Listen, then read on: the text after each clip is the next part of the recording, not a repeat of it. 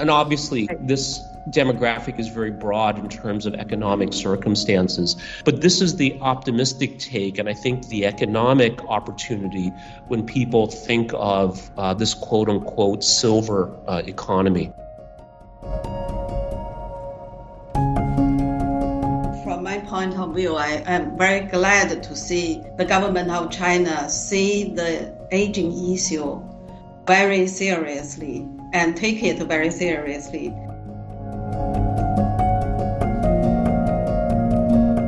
Advice. The younger generation, one, work harder, second, live better, healthier, and third, put more effort for children.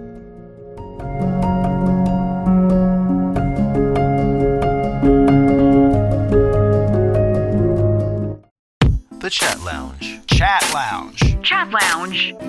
The Chat Lounge unpacks views and opinions on hot issues in a more casual way. Welcome to Chat Lounge. I'm Liu Kun. Today we take a look at China's silver economy, including its demography and market, and the plans of Chinese policymakers. Dealing with an aging population is one of the big topics at this year's China International Import Expo in Shanghai. A report prepared by China's State Information Center and released at the expo finds more economically advanced areas in China are in general better prepared to cope with an aging society. Are Chinese policymakers responding fast enough to an aging population? What are their plans for a silver economy? We discuss these questions and more in this edition of the Chat Lounge. Joining me are Zheng Zhenzhen, Professor of Population and Labor Economics of Chinese Academy of Social Sciences, Dr. Yao Shujie, Chongqing Professor of Economics, Chongqing University, and Andy Mok, Senior Research Fellow at the Center for China and Globalization. Welcome to all of you for joining me today, and thank you for your time. Now, first up, this report on silver economy that I just mentioned, released at this year's CIE, show that 18.9% of the Chinese population in 2021 were people above 60. And that ratio will continue to grow in the next 5 to 10 years. Professor Zheng, let me start with you. Compared with developed economies, what are the unique challenges that an aging society can pose for China? Okay, I think there are mainly two very different challenges from the other developed countries. First is the fast advanced aging, because when we see the 1960 cohort enter the aged people, the aging process will be very fast. And this is different from other developed countries. It maybe take 100 years for developed countries to complete such a change, but in China, just several decades.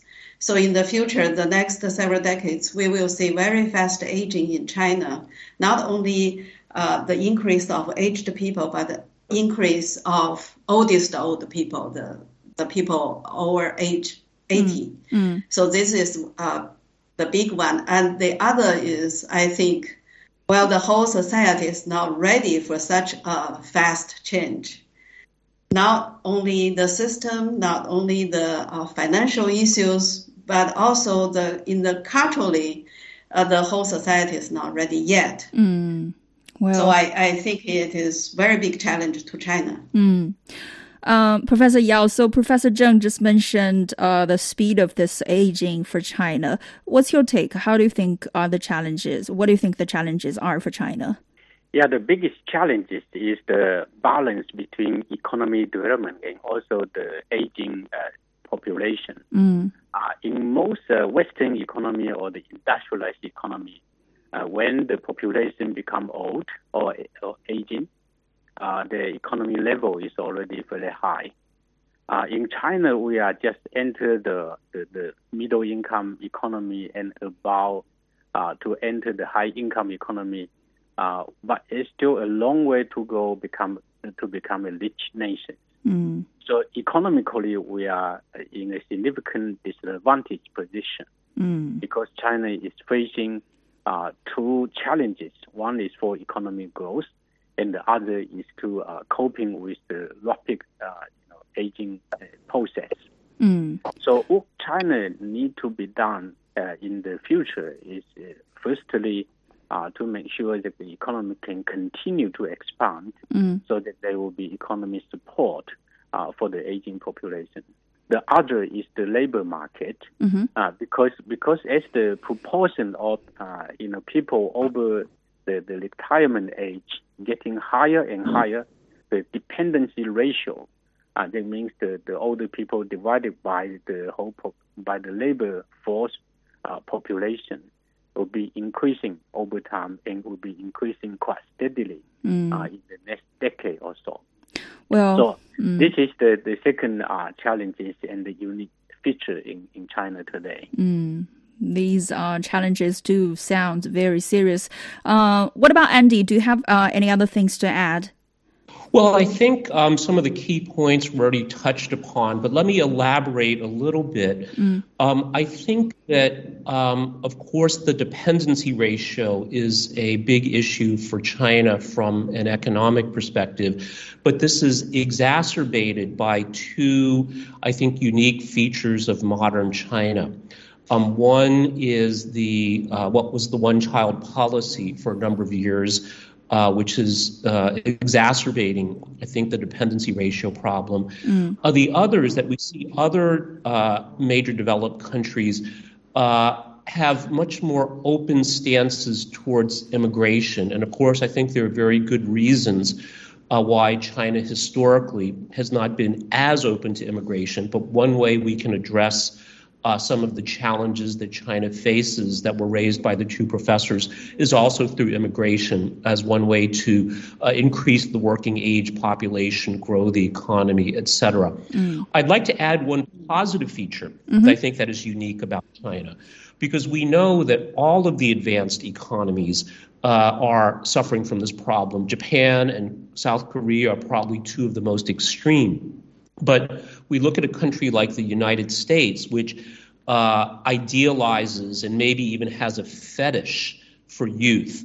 So this imposes a tremendous psychological cost and burden for older people in the United States, whereas China still very much has these traditional Confucian values that respects and values old age and older people. So I see this as a positive factor that makes China unique when it comes to an aging population. The last point I'd quickly make is that China is also still a developing nation. So, of course, it is doing very well, especially in the coastal areas, but uneven development is a very, very big problem, not just for the people that are getting older, but I think for all of China's population, as we've seen the central government call for prioritizing more even development, which will help address some of the challenges related to an aging population as well. Well, thank you for adding the culture perspective of this issue. I think it is helpful for our conversation about a silver economy in China. Well, the report shows that more economically developed regions in China are, better prepared for an aging society. I don't think that's surprising. But Professor Zheng, so if we compare these things, what are the vulnerabilities, do you think, especially for China's rural area to take care of its senior citizens? Well, I think it is a big challenge for the rural areas in the western part of China, because we can see the young people are migrating out to the east and left the elderly and youngsters in home. And on the other hand, the migrants, they help the development in the eastern part, but their hometown is not so developed.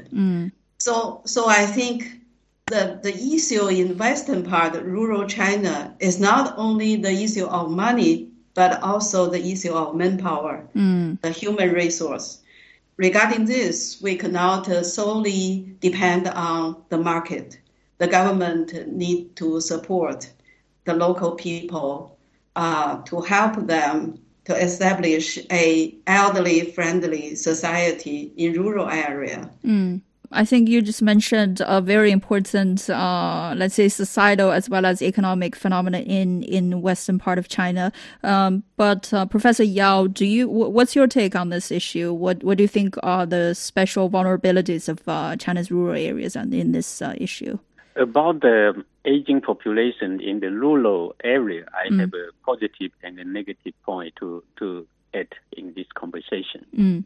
The positive one is that although the younger people, they migrate to the cities, and particularly to the eastern city, as Professor Zheng just mentioned, the rural area in the inland rural area, they still have the land and the houses. They provide a basic necessity for the elderly people to live there and make a living. Although more than often they have to live with their grandchildren. So that is quite a difficult aspect in my view. But the positive one is that they do provide the housing and also the basic necessity for these elderly people. So what the government probably need to do is to make sure that for the vulnerable families where they don't actually have very strong, able people working outside and can remit money to the hometown. These are the particular families that need some special support. So the government support should be multifaceted. One is to increase the social security level and provide better, health care, particular hospital and medical services and so on. So these are the two important areas that the central and the regional government should help the rural elderly to have a better life in the future. Andy, what do you think? What other than these professors, what they have mentioned, what are your thoughts? No, I would echo that and say that I think it's not just the economic resources or the financial support for healthcare in rural areas, but actually the ability to deliver appropriate healthcare. So we know that as people get older, the kinds of health issues they have, especially chronic issues, are different from those of younger people. And one of the challenges, I think, just generally in China that make it still a developing country, even though it's also incredibly advanced in other ways, is that the ability to deliver a more uniform standard of healthcare in urban, especially tier 1 cities like Beijing, Shanghai, Guangzhou, and Shenzhen, with more rural areas as well. And we know that, gerontology or these medical specialties focused on the elderly is something that we can see as a challenge in China, but also as an opportunity as well. You're listening to Chat Lounge. I'm Liu Kun in Beijing. We're going to a short break. After we come back, we'll continue the discussion. The Chat Lounge. The Chat Lounge unpacks views and opinions on hot issues in a more casual way. Welcome back. You're listening to Chat Lounge. I'm Liu Kun in Beijing. Today, we take a look at China's silver economy. In February this year, China released a 5-year plan for elderly care services that is from 2021 to 2025. I'm sure all of you have read the report.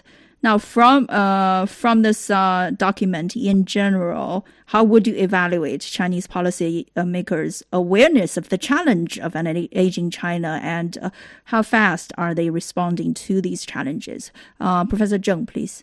From my point of view, I think I'm very glad to see the government of China see the aging issue very seriously and take it very seriously.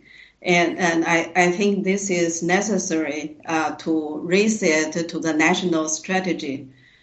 So let me make an example. 20 years ago, when China tried to lower the infant mortality and maternal mortality, the whole nation put effort on the western part to decrease the infant mortality and maternal mortality. And so I think it is very successful. So it it implies that if the government see the issue is very important and the whole society put all the efforts together, I think there's a way to deal with it.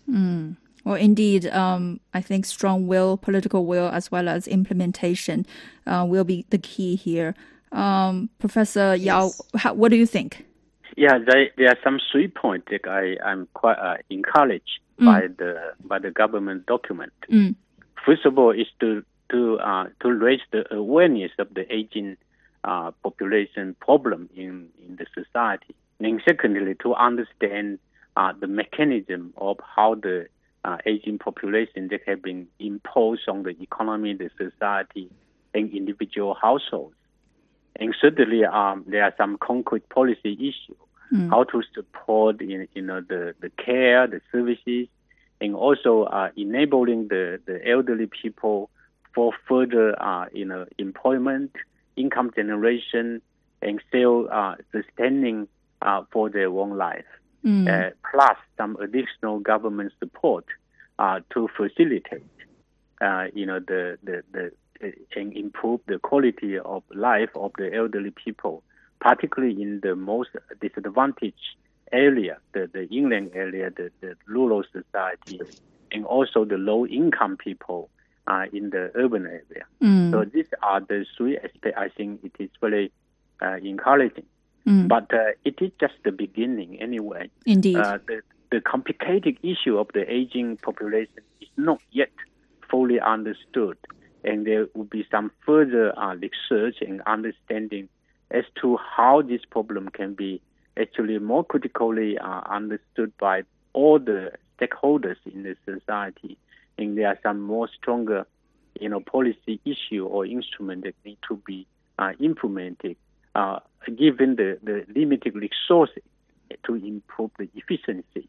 Not only the caring of the elderly people, but also enable the elderly people and their family to work together to increase the capability how to deal with the aging issue, not only at the household level, at the village level, at the township level, as well as the provincial and the national level. Andy, I think in the document, the government set out plans, on lots of things. But one thing that they specifically had ideas on are how the government will try to mobilize market resources. How do you evaluate, policies on that front?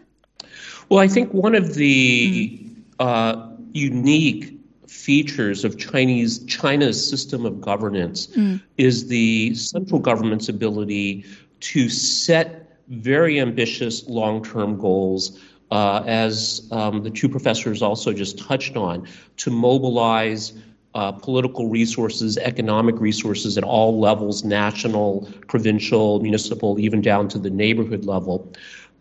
As well as all sectors of society. So it's not just government, but also private sector, other spheres of society to work together. And we've seen this accomplish unprecedented success from economic reform and opening to China's poverty alleviation program, which I guess ended last year as a complete success.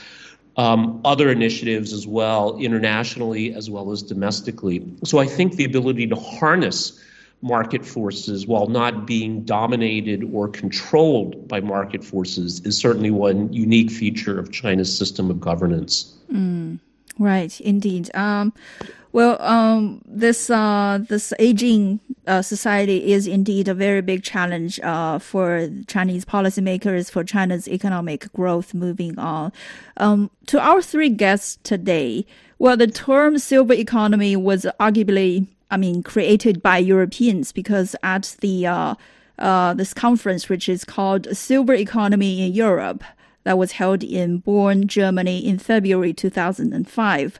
A declaration was drafted which described the silver economy, here I quote, as an opportunity for quality of life, economic growth, and competitiveness in Europe.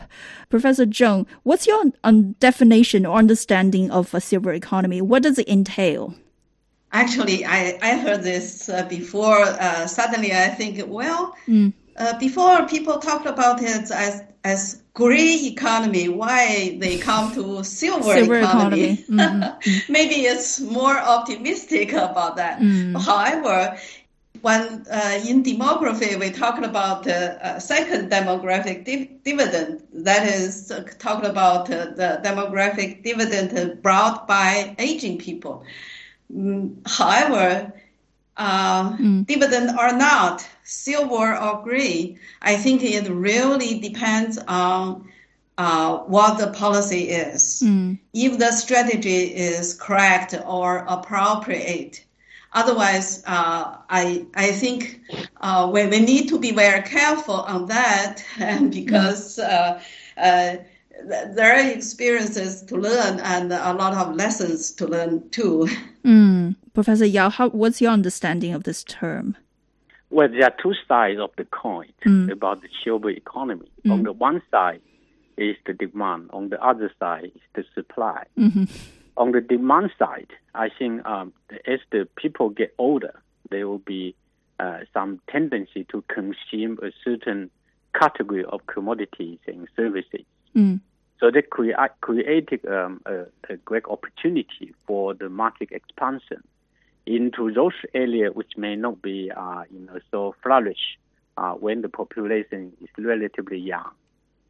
So this is the demand system which provide opportunity for further job creations and economic expansion. On the supply side, I think people have to be aware that because why people live longer, and why we have so many people living beyond the age 60, 70, 80, or even 90 or 100. This means that people become healthier, and that's good things. That means that the market can harness the labor capability of this aging population in various aspects. For example, some so-called employment of the elderly people into different jobs. Nowadays, the people who are in the 60s, they are about to retire. But most of these people are very healthy, and they can provide some services or labor to the economy rather than become a pure dependency on the economy. So they can create different values in the society. For example, the very basic creation of value is to provide household services for their children and grandchildren. That add value to the society. At least it can reduce the burden of the people who are in the 40 and 50 in their employment position. And secondly, they can be employed by some office job, some internet job, some job that may not require too much physical strength. So this is an opportunity. And the third one is that beyond the supply and demand, is that when people actually lose their ability and become pure dependency, I think that the family safety network and the government social security network have to come together to provide the most efficient care system for these people, for the society. So they are quite a different dimension. It's not just a negative thing. I think there are positive things in between. And so that's my understanding about the silver economy. Well, thank you for putting things into perspective. You're listening to Chat Lounge. Today we're talking about China's silver economy. We have with us Zheng Zhenzhen, Professor of Population and Labor Economics of Chinese Academy of Social Sciences, Dr. Yao Shujie, Chongqing Professor of Economics, Chongqing University, and Andy Mogg, Senior Research Fellow at the Center for China and Globalization. We're going to a short break.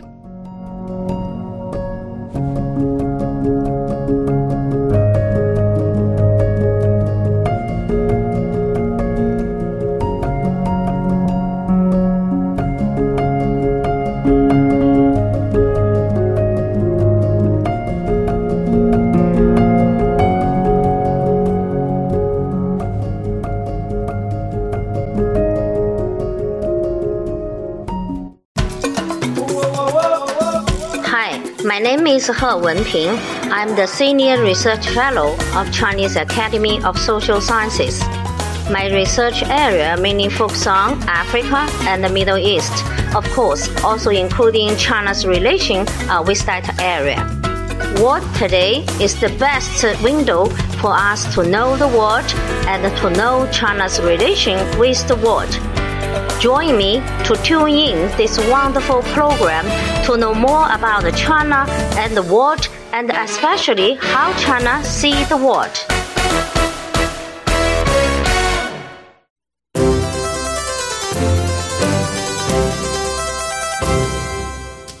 I am Dan Wang, Chief Economist of Hang Seng Bank, China. The World Today is a real fun program.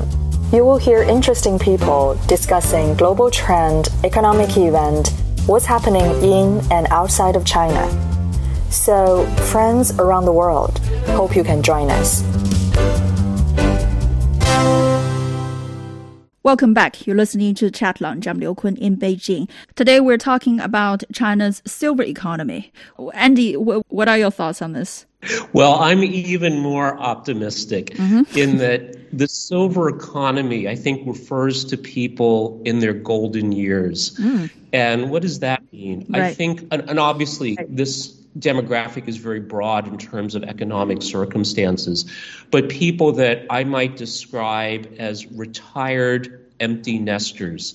So meaning that they've retired from their jobs, their children are fully grown, so they don't have the economic and the emotional pressure that they might have had in their 40s and even 50s. Also, I think the other point that was very well made is that today's older people are much healthier, and some would even say that 60 is the new 40. So that these people are active, healthy, they have the time, they have the emotional energy to pursue the better things in life. And again, I recognize, too, that there are elderly all around the world that face difficult economic circumstances.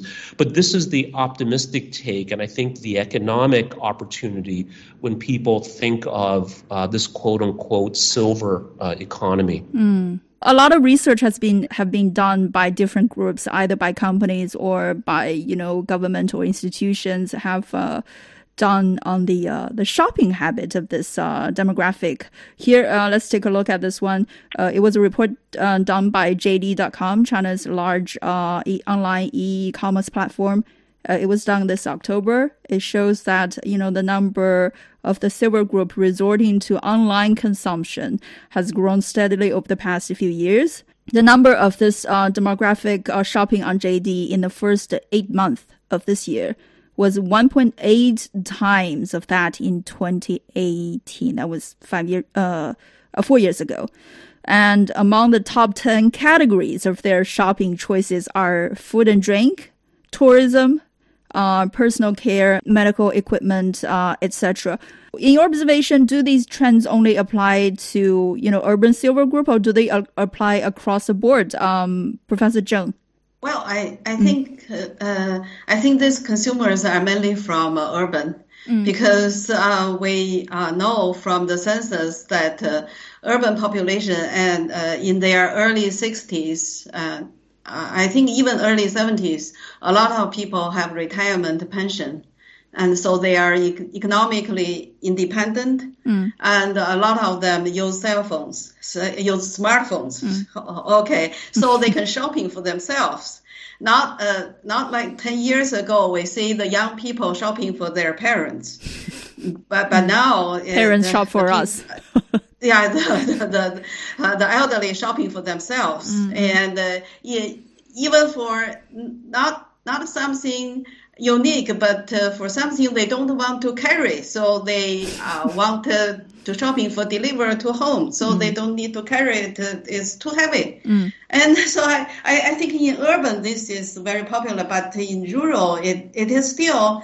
I think I saw that in the eastern part, for example, in Shandong and Jiangsu, I saw elderly people using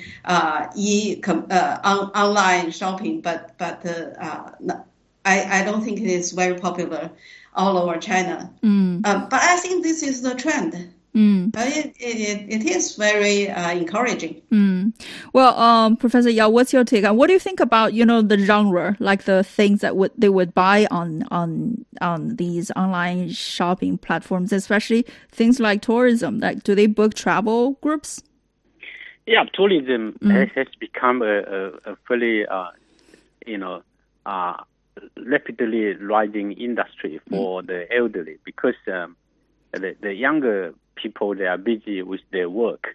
And the people who retire at 60 or a little bit later, they have accumulated enough pension. And their children already have engaged in employment. So they don't have a significant economy financial burden. And their grandchildren probably have been in the primary school or middle school. So they have time to enjoy themselves. I think it's actually a good thing. As we talking about the aging population, we tend to be very pessimistic. But when you look at the real situation, you look at the elder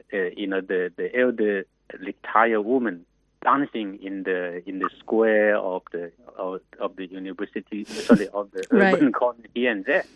They are actually very happy, and they have enjoyed a good life. I have to add that why the shopping online is particularly popular for the aging people is because it is very related to the Chinese prudent culture.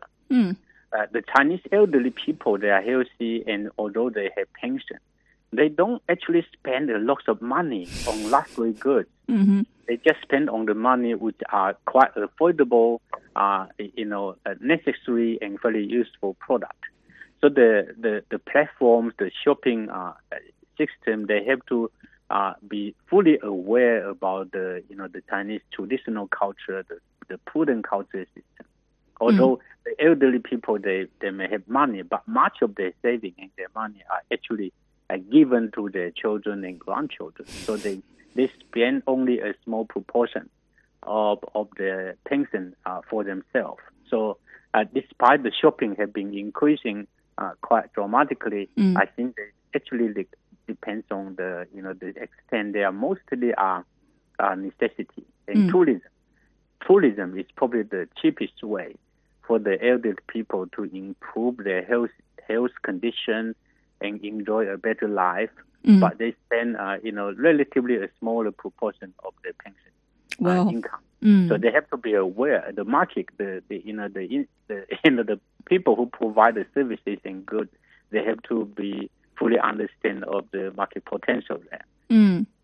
Well, yes, I agree that I think Chinese people do love saving, and this is even more true when it comes to the silver group that we're talking about. Andy, what's your observation on this issue? So I would strike a note of slight caution in differentiating between the online behavior of the elderly in urban areas and rural areas in China, and say that you may want to look at what I would call the psychographic profile. And what that means is not physical things we can measure like how old or where they live, but what are their personalities like?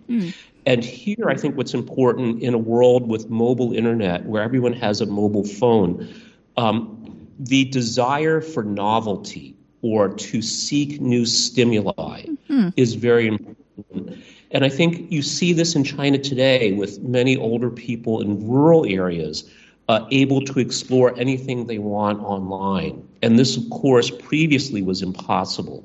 So I think that there is an enormous opportunity there for serving the needs of the elderly in rural areas that seek new experiences, new products, and new services. You're listening to Chat Lounge. I'm Liu Kun in Beijing. Please stay with us.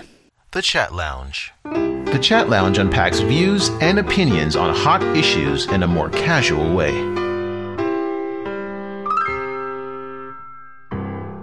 Welcome back. You're listening to Chat Lounge. I'm Liu Kun in Beijing. We previously talked about the shopping habits of this demographic.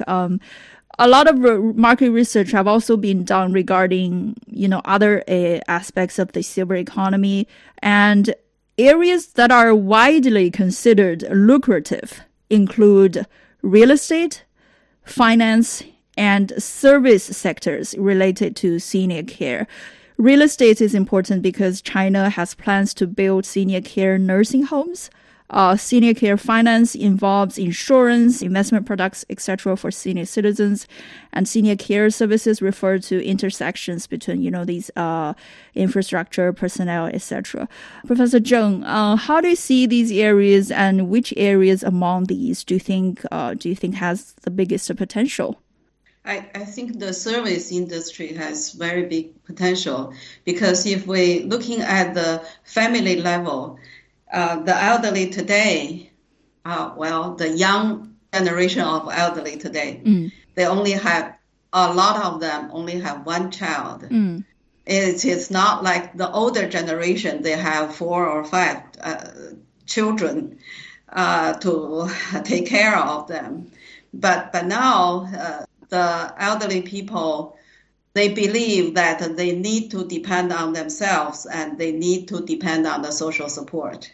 So I think in the future, the social support for elderly assistance, not only care, but assistance, will be a very big market for them. And this younger generation of elderly, they have retirement pension, and they are better off, and they are better educated, so they can use a lot of new technologies than the older generation.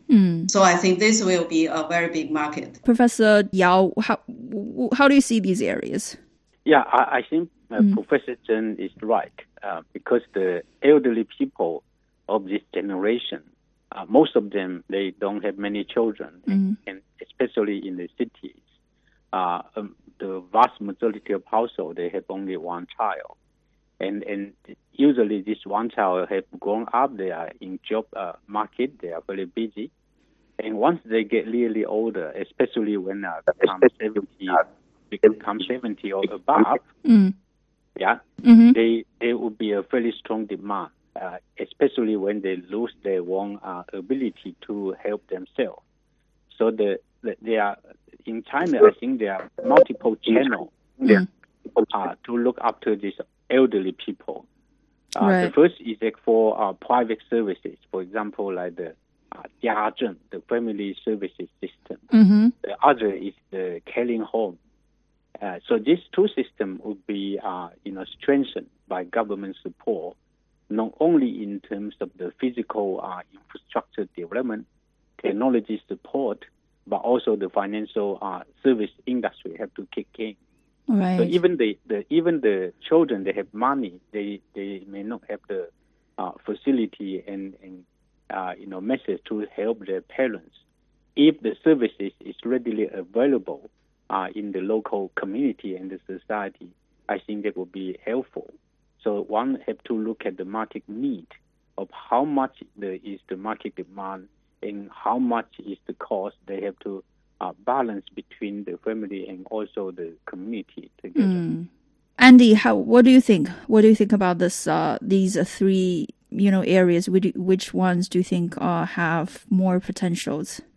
Well, I think certainly services are going to be in very high demand, but we also know that in China also, exactly because of this aging population, that the availability of service providers may be constrained. So that's something that has to be taken into consideration. Also, just from a business and investment perspective, labor-intensive businesses are hard to manage, hard to grow.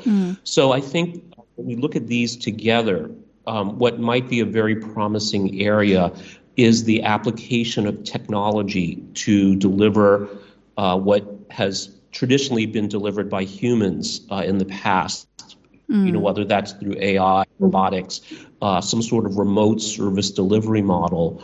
We may see become some very promising areas for both new businesses and investment as well. Oh, that does sound promising. The elderly are really a special group that they have their specific needs that need to be, noticed, addressed and taken care of. So there are a lot of very delicate things, I think, that policymakers should keep in mind, when trying to formulate policy in this area. So, Professor Zheng, what do you think these regulators should keep in mind when trying to nurture for a healthy senior care market in China? Well, I think this will take time. We need to be prepared, and there's the business need to be prepared to get in, and I saw a lot of people very enthusiastic in the investment in the this kind of industry, but however, a lot of them not continue for long. And I think the whole idea and the concepts are different from before for this to response to the aging future. However, I'm not so familiar with industries in detail. Maybe Professor Yang can tell more about that. Sure. Professor Yao, what do you think? Yeah, I think given that the government first policy for the next 5 years has been rolled out, I think the government should continue the effort rather than stop there. So new policy regulation need to be established as urgently as possible, because we have been facing a real, very challenging task of dealing with the aging population issue. We hope it is not going to become a crisis. We should prevent a crisis from happening by taking precautious actions. The action, in my view, is that the government have to lay out the law, the regulation to encourage the market to participate in the caring system.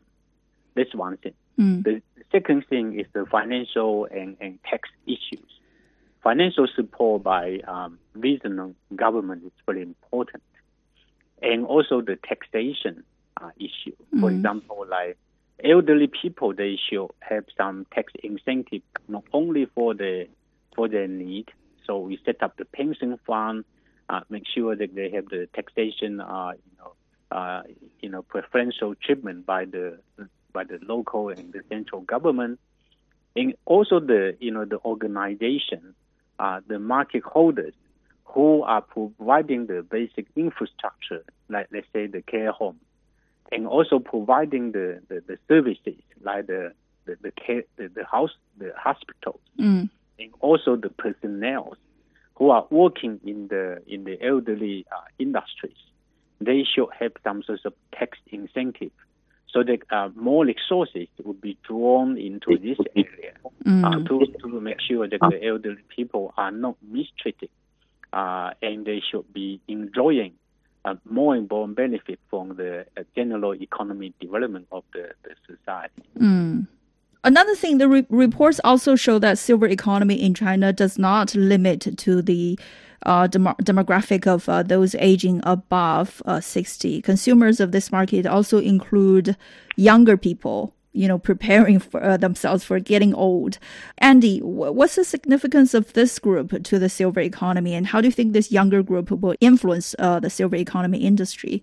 I would look at this mainly from a financial services perspective, in that one of the most important elements of a safe and sustainable system for taking care of the elderly is financial resources. So you look at long-term retirement planning, investing for one's retirement, I think is very, very important. And I would see this as one of the important components for younger people contemplating what should be their golden years. Professor Zheng, how do you think this younger group will influence, this silver economy that we are talking about? I think they will make the economy growth better, because the young people are well acknowledged about their future. I think from the young people I talk to, they see clearly their future will not be like today's elderly. And so I think this will be encouraging for the development of the market. Professor Yao, let me ask you this. If I'm asking you to give advice to younger generation, to better prepare themselves for getting retirement, financially, spiritually, in every aspect, what would you say? I would ask them to work harder when they are young, because if they don't work harder, they will have a miserable life. So when you work harder and you save money. So I think the financial burden for the people who are in the middle age is very high at the moment, to be honest. They have to look after their parents. Their salary are not really high for the vast majority of the working age population, and the cost of raising children is really astronomical, exponential. So I can't have any much more sympathy for the middle-aged people who are in the labor force. But unfortunately, my advice is still, yes, you have to work harder and make sure that you have a good living style, so that you will be more healthy after retire. And certainly another advice is to give more birth to children, to raise more than 2 children, rather than just one. Because number one, although it's very difficult when you have to raise more children when you are young, because you may have the ability to raise them, but when people retire and they have 2 or more than 2 children, then the children will come back according to the Chinese tradition and society. I think the younger generation, they will still have a traditional culture of looking after the elderly, and I hope this culture will continue beyond the next generation and the future generation. So in summary, 3 advice. 1, work harder. 2nd, live better, healthier. And 3rd, looking, put more effort for children. Well, I'll highlight, all of that here to our listeners. Let's take a look at this issue globally, because I read an interesting research paper by the Brookings Institution in America. It writes about the global trend of silver economy and says the future will be in Asia. And here I quote for the 2 professors as well as our listeners. Geographically, the silver economy will shift from the OECD economies to emerging markets, especially to Asia. Today, the total year spending power of silver consumers is relatively equally distributed across Asia, North America, and Europe, 2.3 trillion each. But by 2030, Asia's share will have grown significantly, as its seniors are expected to spend over 5 trillion each year. Professor Zheng, so are there any useful experiences from OECD countries that China can take up? I remember back to 30 years ago, we had a conference in Peking University Economic School. Economists from all over the world come and present their experience.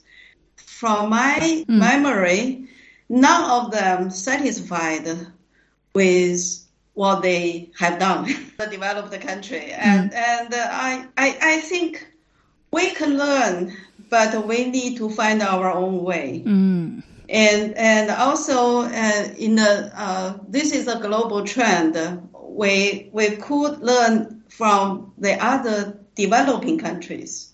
Actually, in Asia, India plus Indonesia plus China makes 40% of the world population. So this is a huge population. And when this population aging, this is a huge aging population.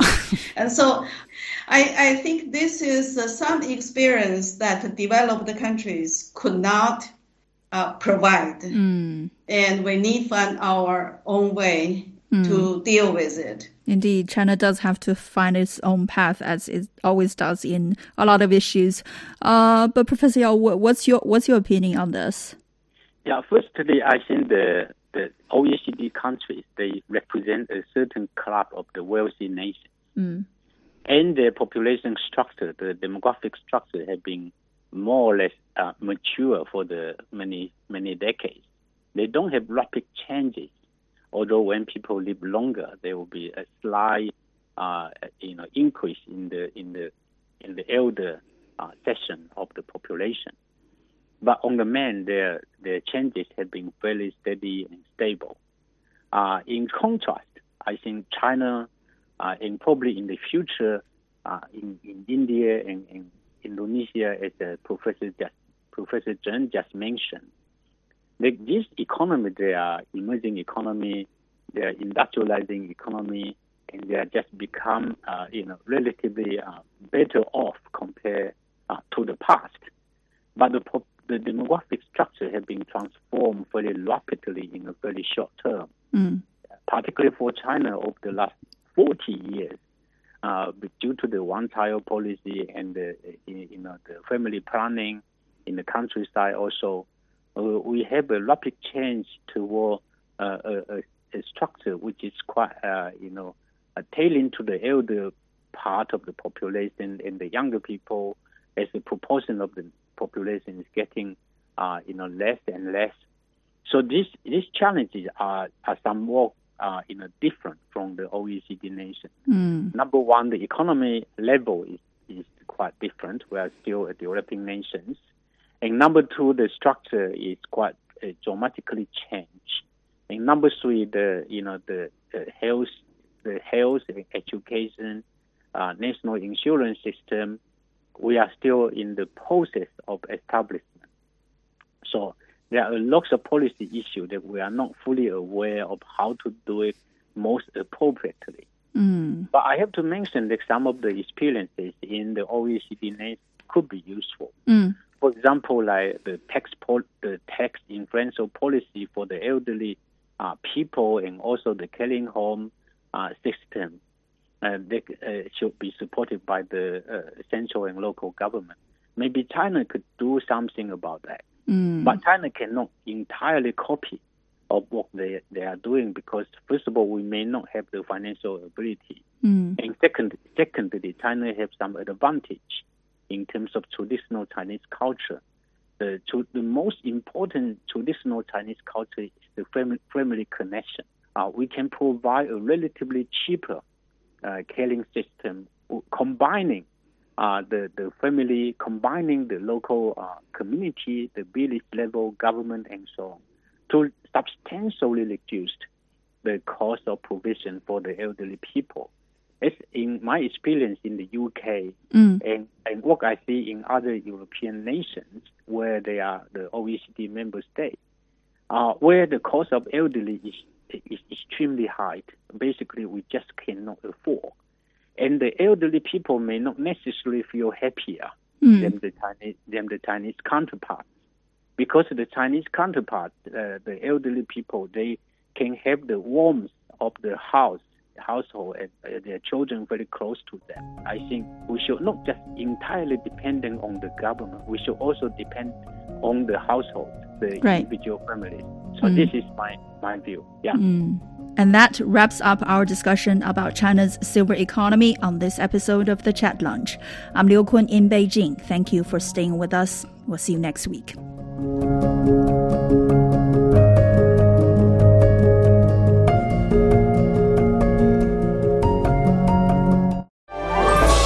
Welcome.